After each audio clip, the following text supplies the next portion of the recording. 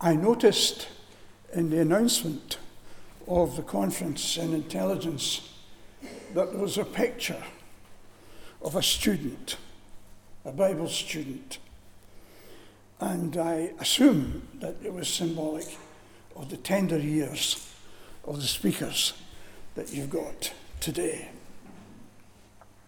There was also an apology in advance about the seating and a suggestion that you might write to bring cushions. But what I would say is that these strips that are on the seats are probably a better idea, because then the audience can't pick up their cushions and pelt the speakers, as is a custom of old in Scotland.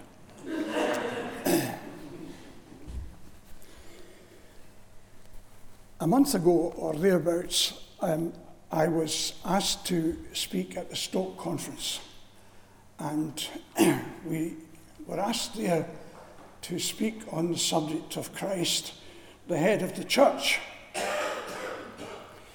And what I would like to do today is to carry on from where we left off in Stoke and take the same subject a little further.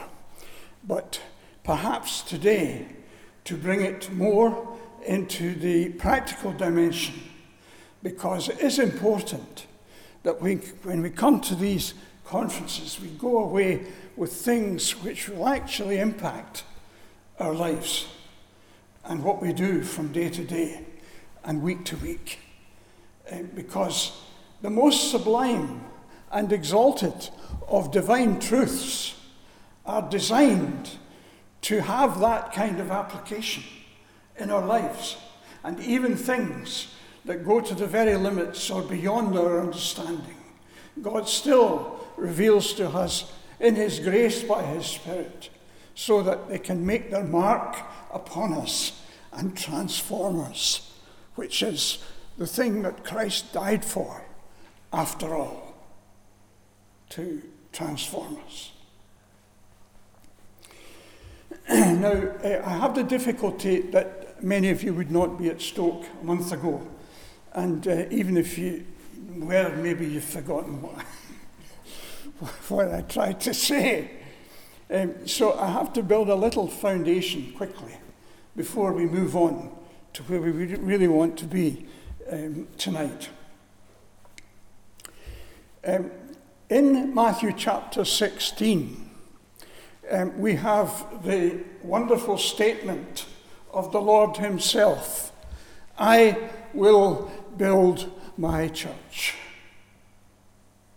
He will do that. He is doing that. He will continue to do that. It is His prerogative. It is His responsibility, both the building and the maintaining of that wonderful congregation or church.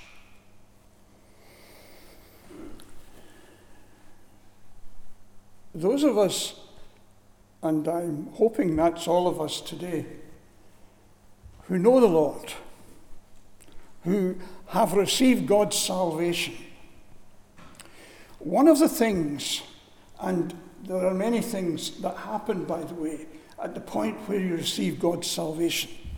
I remember counting up to about 18, and then I gave out. But one of the things that happens when you come to take the Lord as your Saviour and receive God's salvation, 1 Corinthians chapter 12 tells us that we are baptized in the Spirit of God into the body of Christ. That is the church, which is Christ's body. So that's who's in it and how they get into it. All believers in the Lord Jesus Christ from Pentecost onwards and continuing until the day of His return. All believers are part of the church, the body of Christ. And they get into it when they are immersed in the Holy Spirit of God. And then in that baptism, they are baptized into the church, which is his body. It's a personal transaction between the individual and the Lord. And it's an irreversible one. And that's wonderful. And besides the baptism in the Holy Spirit, that is associated with the Holy Spirit taking up residence in each of us when we are baptized in the Spirit. He then takes up residence in each one who is in the body of Christ.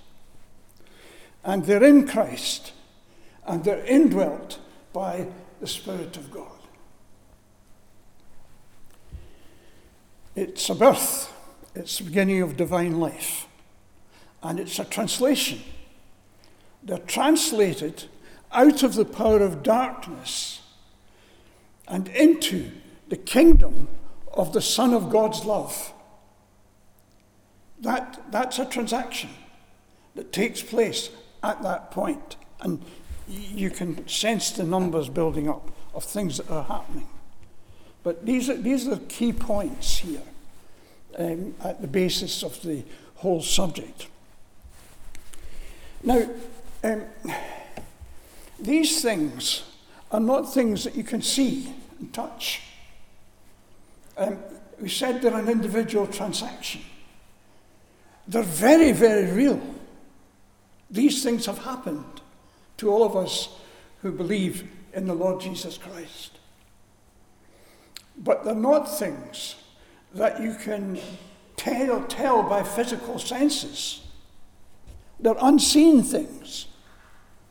And as I get older, the things that I realize are more and more precious are the things that are not seen and eternal. Because the things that are seen are temporal, but the things that are seen are unseen are eternal.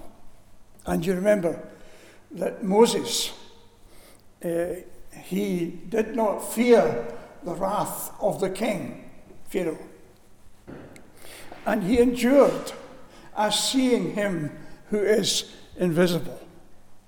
And that's the story for all of us who believe in the Lord Jesus Christ. One of the things that's borne itself in upon me in recent years is the question, how does this reality express itself in my life? That the Spirit is dwelling inside me, that I've become part of the body of Christ.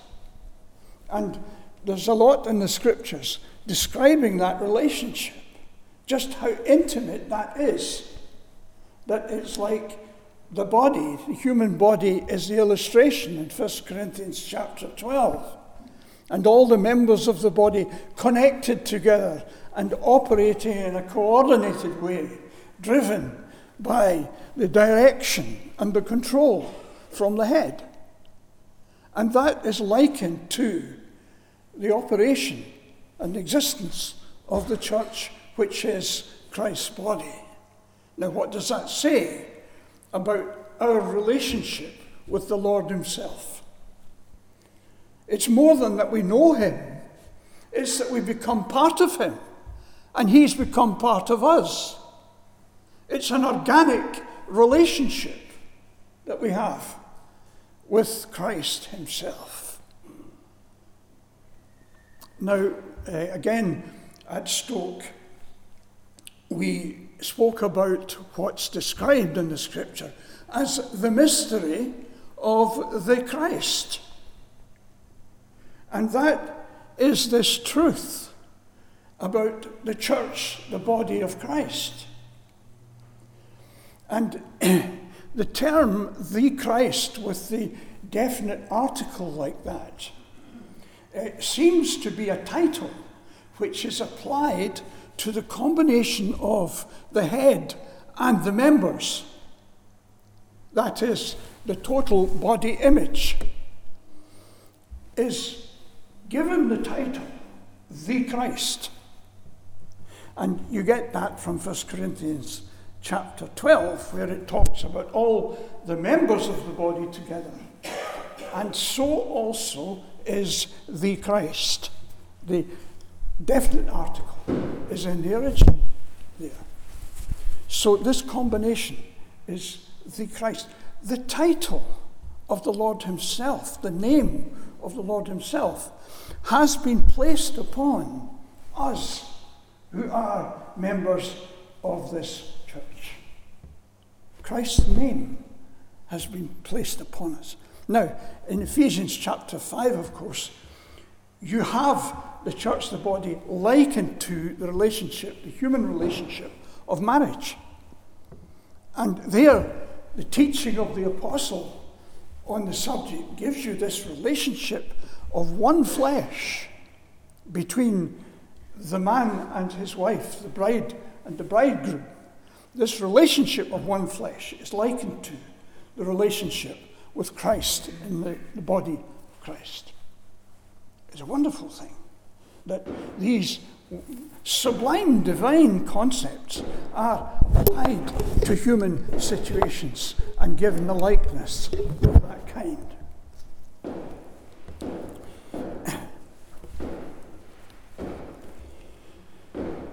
Now, I think that's enough for the introduction and the platform. Let's direct our minds now to how this should affect, or how God wants it to affect, our lives.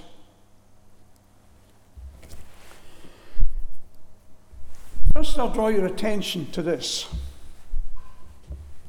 The letter in the New Testament that deals with church order and with the conduct of assembly meetings, what is in order at assembly meetings, how you're supposed to conduct them, and what you're supposed to do and not to do. These instructions are found largely in the first letter of Paul to the Corinthians, and particularly 1 Corinthians chapters 11, 12, 13, and 14. So, we've been thinking about the church, the body of Christ, which is something that is essentially heavenly and unseen. But now in Corinthians, you're looking at something that's on earth and how God wants it to be. And it's clear in the New Testament that God wants disciples of Christ to be together and to serve him together in what are called in the New Testament churches of God. Companies of people who are serving God together in churches of God. And 1 Corinthians is telling us about how that should be done. Now, of course, the church in Corinth that he was writing to were in a bit of a mess in some of these respects. And he's writing to instruct them and to encourage them and to correct them and to direct them. But it's very, very helpful because it's there on record for all of us ever since and for us today. And so you go to 1 Corinthians to find out how churches of God are to be. What, if any, is the relationship between something that is heavenly and contains all believers of all time since Pentecost through to the rapture? What is the connection between all of that and something that's on earth and visible and together in churches on earth? Do they relate? And should they relate? And if the answer to that was no, which it isn't, then why would you find what you do in these chapters 11 to 14? In chapter 11, he starts with the remembrance, and he tells us about the remembrance and what it should be like and what it should be. And then he breaks off in chapter 12. And he starts speaking about the influence of the Spirit of God in these gatherings, in these meetings, and what the Spirit does, and the gifts of the Spirit that are to be manifested in these meetings. And then he speaks about the body of Christ in 1 Corinthians chapter 12. And there's a long passage that's about the human body as an illustration. And it talks about all the members of the body and how they're connected together and how they need to operate.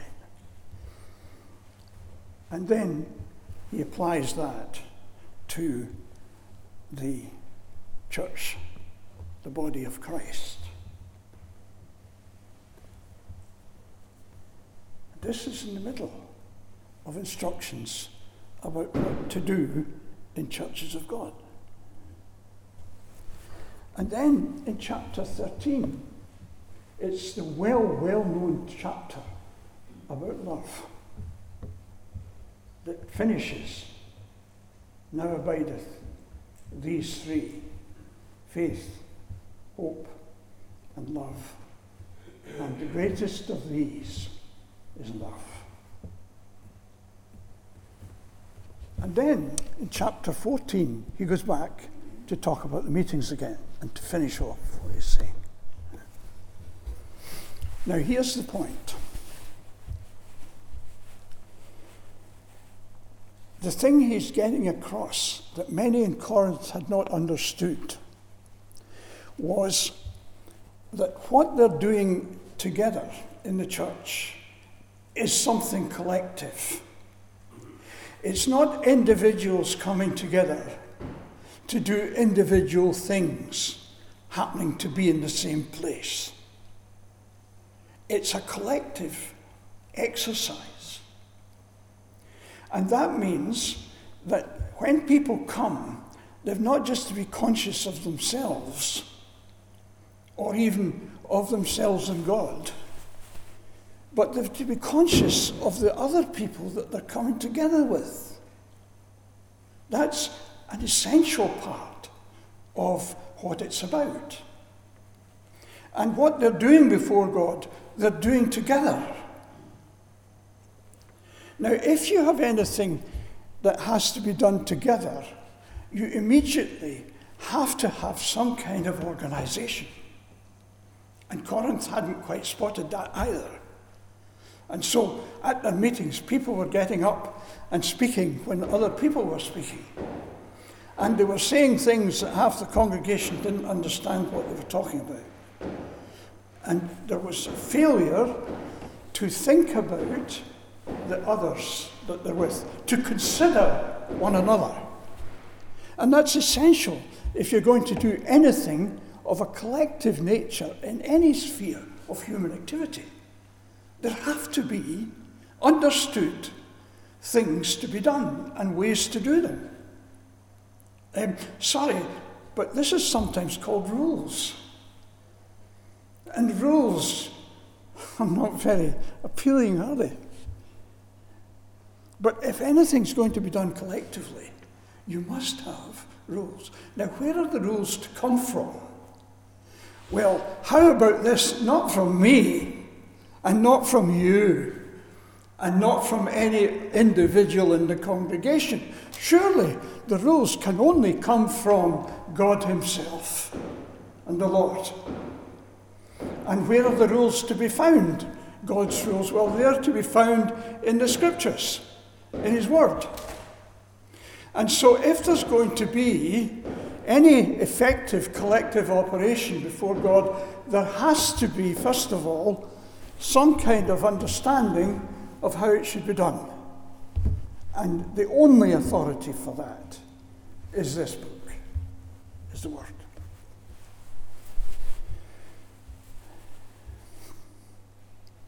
We've moved from what was an individual transaction, salvation, coming to know the Lord as an individual, to meeting the Lord and serving the Lord together.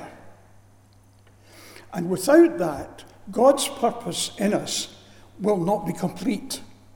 It is impossible to be a complete servant of God and completely ignore the collective dimension,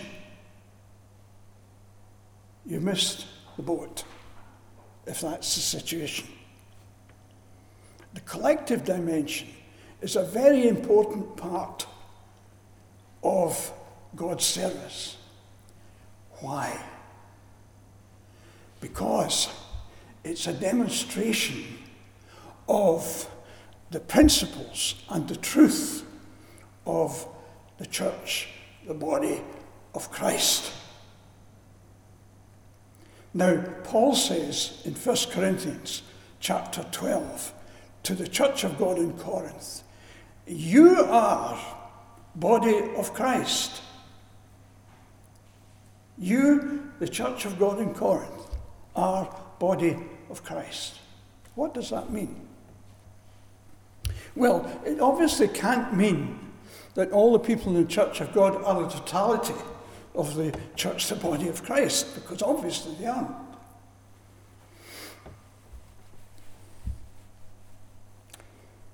What he's saying to them is that you in the church of God in Corinth are the demonstration on this world of the reality of the church, the body of Christ. You're an expression of it, you're a demonstration of it, and the better quality demonstration of it, the better pleased God will be with your service.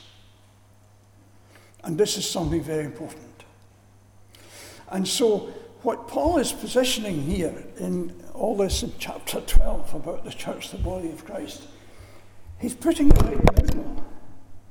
And he's saying this is the defining principle. This is what you're trying to express in your collective activity together in churches of God, and in particular in the church of God in Corinth. It's time I read with you, because I'm standing telling you what's in the Bible here, and I'm in danger of getting in the way of the word hitting you head on. So perhaps if we could look just briefly at 1 Corinthians chapter 12 to pick out some of the things that we're talking about and pursue this. 1 Corinthians chapter 12, and we'll just jump in at verse 12. For as the body is one, and hath many members, and all the members of the body being many, are one body, so also is Christ. Now, in the original, this is the Christ. All the members of the body being many are one body, so also is the Christ. What we said before. For in one Spirit were we all baptized into one body, whether Jews or Greeks, whether bond or free, and were all made to drink of one Spirit. For the body is not one member, but many. Now, just in passing, the baptizer who does the baptizing in the Spirit is the Lord Jesus himself. He is the baptizer who baptizes us into the church, which is his body. That's from Matthew. Now, I want you to jump on here to verse 27, which is the verse we were just talking about. Now ye are the body of Christ, and severally members thereof. Now, there is no definite article in there in the original. Ye are body of Christ, because the body of Christ could make someone think, well, the church of God in Corinth is the totality of the body of Christ, which it isn't. So he's saying, you are body of Christ, and severally members thereof. Now, while we're reading, would you just turn over, please, to Romans chapter 12. Also Paul's writing. Romans chapter 12, and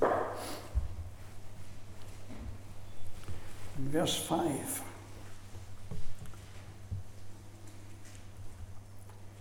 So we, who are many, are one body in Christ, and severally members one of another. Now, the point I want you to pick up here is that he says to Corinth, you are the body of Christ. So, okay, we've got the idea that this is an expression, a demonstration of the reality of the body of Christ on earth in Corinth. But here, Paul, who's not in the church in Corinth, says we are one body in Christ. So that reinforces the point that it's something wider than the church of God in Corinth. And in fact, what it's confirming is that all who were together in churches of God are included in this definition. Ye are body of Christ.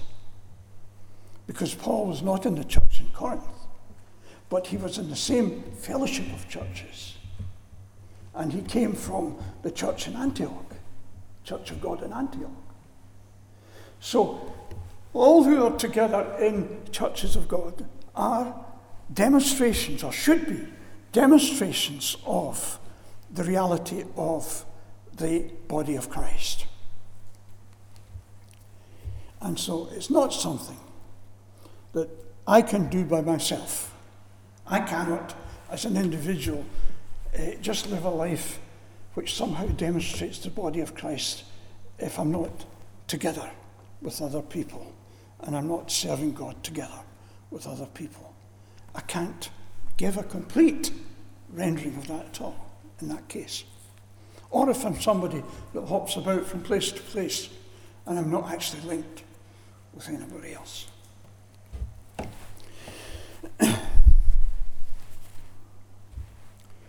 Now this, you see, begins to spell out what is the constitutional position of churches of God. Because it's starting to show you why there has to be service of a particular order. If it's going to be collective, it has to be according to a particular order. And that becomes definitive because it's the teaching of the Lord that's been carried out here. Now you might pause and think, well, is it possible to interpret the teaching of the Lord lots of different ways and perhaps reach a lot of equivalently valid positions from the teaching of the Lord? Well, not the Lord that we know. Because first of all, the Lord that we know doesn't make instructions or give us directions which are so ambiguous that it's possible for people to validate them in completely different ways. In fact, sometimes in completely opposite ways. That is not the kind of Lord we have. And it's a bit disrespectful to him to suggest or to think otherwise. He doesn't give directions that aren't clear. And the Holy Spirit is in us to help us also to get that right. Danny Mahoney used to have friends in other churches, people who were not in churches of God. And Danny used to say to his friend who was in another denomination, only three possibilities here. One is that I'm right and you're wrong. Two, you're right and I'm wrong. Three, we're both wrong. But the one that is impossible is that we are both right. Now go away and think about that. There isn't a multiplicity of divine ways of pleasing him, of serving him collectively. And if that's going to be the case, then it means that there has to be something called subjection. Now, subjection is something that the Bible speaks about quite a lot. And it's of vital importance in this matter of collective service, because it means that there are times when I have to be subject to my brethren and sisters. There are times when they have to be subject. And there's all the time we have to be subject to the Lord. And subjection isn't really something that slips easily into our nature. There are times when it's very difficult. But it's a vital thing. And so, when in Philippians chapter 2, Paul is giving instruction about being together and staying together, about unity in the church, the foundation of it starts with that each one counts other better than himself, and that each one has the mind of Christ. And the mind of Christ was the mind of someone who humbled himself, even unto death, yea, the death of the cross. Now there's the core of unity. There's the core of collective service that's pleasing to God. It's subjection, it's humility, and it's considering one another. And that will sometimes feel like a restriction on freedom. But hey, I don't care about restriction on freedom that pleases God. I think that's the key thing. That there are times when we need to have our minds adjusted, and we need to be subject to the Lord and to his word and to one another. And it's important for the continuance of the service. It's important, by the way, to the continuance of a marriage, because the Lord also speaks about subjection in connection with marriage. That two people maintaining this close relationship successfully, there needs to be subjection in that relationship for it to be successful. So just as in marriage, so in collective service in churches of God, there needs to be that. We're talking about a community. And then, you see, that leads to, well, how do you maintain unity in a whole community of churches? Separated by distance, and perhaps even intercontinental. How is that done? And that's where comes in the teaching about elders and the fellowship of elders.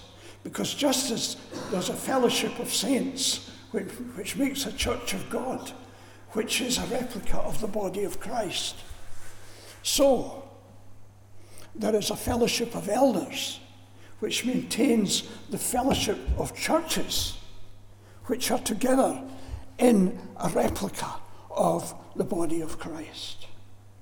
So it's not sufficient just to ensure that these things are carried out within an individual church.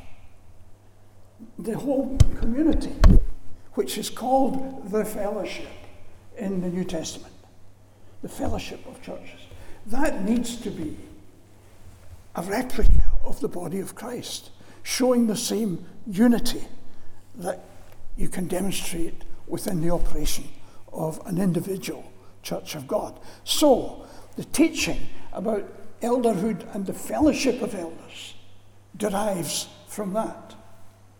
And so, what I'm coming to here is that a lot of the things that are about the way we come together and the way we operate and the way we serve in churches and the doctrines that are associated with that all come from this wonderful central source, which is the heavenly reality of the body of Christ, the church, the body of Christ.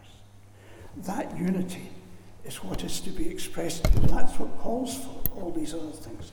Now, I'll come back to that in a moment, but I want to look in a little more detail.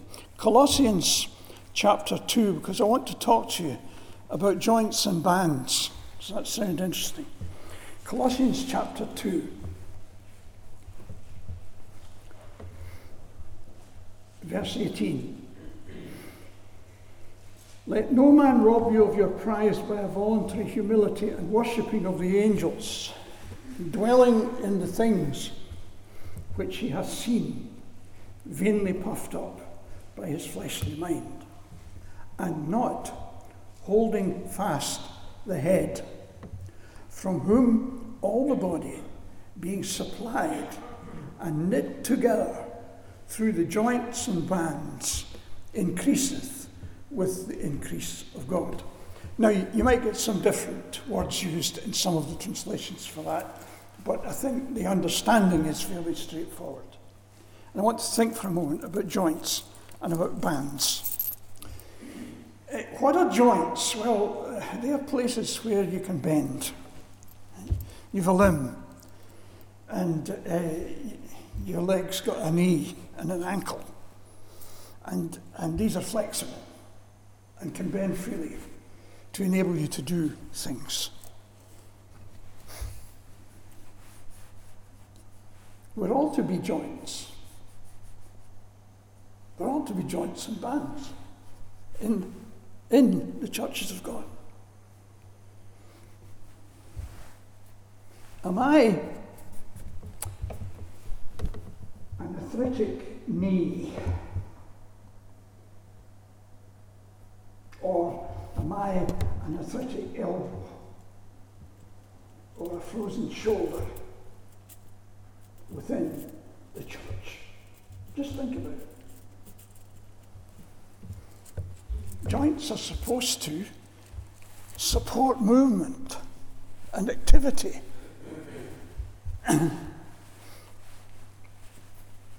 Bands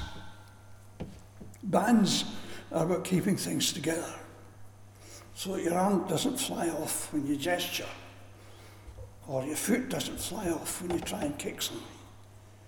Bands keep it together. Now, you've had some ministry on that already today. Bands. We are to be that. I'm to be an agent that is doing something to keep the church together, not blow it apart. What am I doing that's easing the arthritis in the church? What am I doing that's keeping things together, people together? I think it's an exercise for every one of us in the day in which we live. The apostle speaks about schism, about the body, and he says, if the members don't operate together, and if they get out of joint, and if they get out of sorts, then you get what he calls schism. And schism just means a great big tear. It's like the Lord speaking about the cloth, patching old cloth with new cloth that's undressed, and the new cloth takes away from the old cloth. That is, it's strong and it holds, and all that's round about it tears, so you end up with a bigger hole than the patch that you actually put on. Why? Because the materials are kind of incompatible with one another. This incompatibility thing is a bit of an issue, you know, because there are times, I think, when all of us might feel that, well, Lord, I love you and I love to be with you, but I can't put up with some of your friends. And you see, that's human. And it's real. But it's something that has to be overcome. And it will only be overcome by divine grace and by the work of the Spirit in our lives, in our hearts. And it will only be overcome by love. Now, we've talked about faith, because faith is the thing that makes unseen things real. It's something that you read in the scriptures, but you can't see it. It's not a physical thing, but it's in the scriptures. So you say, well, I believe that. I trust that. That's faith. That's the word of God, even though I don't see it. The other important thing, and the most important thing, is love. Because without love, the pattern can't be carried out. Without love, the demonstration of the body of Christ will not be there. It will not be successful. Love for one another. Now, love is not some sort of miasma that just descends upon you at a whim and oh, I love that person. Love is something, if it's real, that takes a bit of effort and a bit of work. If you're going to love somebody, then you have to devote yourself to them. And you have to consider their interests, and you have to please them, and you have to help them, and you have to support them. And that's not something you float into or out of. It's something that's a commitment. And at the heart of demonstrating the body of Christ is commitment. Commitment to the Lord and commitment to one another. I'm bound with them in the bonds of fellowship, and we together are expressing something that delights the heart of God. And that's the value of it. And that's why it's worth doing. And that's why it's worth persevering with. Because there will be times when the adversary gets at us very hard, hits us with everything. And to overcome that, we will not do it in our own strength. We'll do it by the Spirit of God. And we'll do it by our love for the Lord and for those that He has chosen to be His own. And it's His choice, not mine. I don't choose the people that are in the Church of God in Wembley. And you don't choose the people that are in the Church of God where you are. God chooses them, puts them there. So you respect that choice. And you love these people. Love them to bits.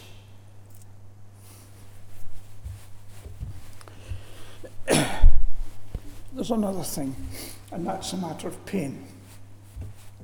Now, in the human body, pain is something that gets transmitted from the damaged area to the nerve centre. For a long time, those who dealt with cases of leprosy thought that the nature of leprosy was that the flesh was gone bad, and that's why bits of it dropped off. And people ended up with stunted limbs. And Paul Brand was one of the specialists in this field who established very clearly that that's not actually the problem. The problem is that the transmission of pain stops. That the extremities of the limbs, when they get damaged, no longer is pain signalled to the brain. So, the damage takes place, no avoiding actions taken, they get burnt or they get clobbered or whatever the problem is, and eventually the damage is so great that it kills off part of the limb and they lose it. The transmission of pain is the thing that's missing. Now, applying this to the church situation and the people that were within the church, at any one time, I'll guarantee that there are people who are suffering pain or trouble of some sort. If I am completely insensitive to that, then you've got a potential leprosy situation. Because someone there is needing reassurance, strength, help, encouragement, sympathy, and it's not coming because it's not even noticed that it's needed. You see the problem? And the problem about that is, here is my brother, and I don't know he's in trouble, or my sister, I don't know she's in trouble. And if I continue like that, one day I look round and they're not there. They've gone over the side. And my heart grieves for the people that I have known in the fellowship of God's Son who've gone over the side. And far too often I get there just as the splash takes place. Now that's an implication about replica of the body of Christ in our relationships with one another and in our support and help for one another. I want to finish with two things. One of the things we spoke about at Stoke was the fullness.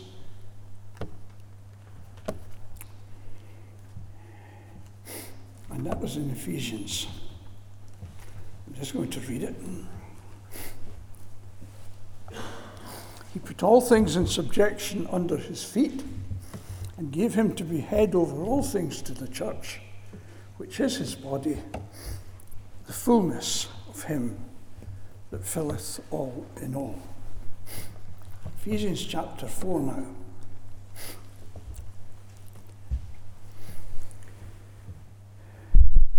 Verse 12 of Ephesians 4, for the perfecting of the saints unto the work of ministering, unto the building up of the body of Christ, till we all attain unto the unity of the faith and of the knowledge of the Son of God, unto a full-grown man, unto the measure of the stature of the fullness of Christ. Now we said at Stoke that the fullness of Christ, you maybe can see this glass, there's water up to there. What is the fullness of this in this sense? The fullness is the bit from there to the top, because that's what's required to make it full. Now, how does that apply to the church, the body of Christ, which is said to be the fullness of him that filleth all in all? What it means is that without us, without those who are in the body of Christ, he feels incomplete. Can you get round that in your mind? Christ, the Son of God, who is the head of the body, without the members, he feels incomplete. They are the fullness. And it's not that Christ is in some way inadequate or lacking without them. He fills all in all. We're talking about his emotion, his feeling about this, that without us, without those who are in the body of Christ, he feels incomplete. Now, Ephesians 4, growing into full growth, and finally into the measure of the stature of the fullness of Christ. That's what we're doing. When we come together in churches of God, when we serve God among his people, in his house, then we're advancing, or should be advancing in maturity and building together something which is moving towards the fullness. That is the satisfaction that he has of having us as his own. What kind of ambition is that? And can it be topped? No, it cannot. That's the ultimate, that we should advance to that measure of the stature of the fullness of Christ. Lastly, rules and doctrine and teaching about positional truth and ecclesiastical principles and practices on the one hand, and a glorious, heavenly, beautiful reality on the other. When Balaam looked down over the people of Israel in the wilderness, when he was asked to curse them and he couldn't, one of the things he spoke about when he saw them in their encampment, he spoke about them as gardens by the riverside. Gardens. Now, if I can make this point, the rules and the teaching and the doctrine and all the details of practice are what you could call geometry. They're about what goes where and what fits where and how it correctly operates. That's geometrical and engineering or something. In a garden, you must have geometry. There's order in a garden because it's tended and cared for, and there's a design in it. So you must have the geometry, otherwise you don't have a garden. But there is something else you must have if it's really going to be a garden. You must have colour and life and beauty and fragrance. Now, to me, the doctrine of the churches is the geometry, and it's vital and important that we should have it and do it right. But of itself, it only has meaning when you add the colour, the beauty, the fragrance, and that's the truth of the church, the body of Christ. And that's the composite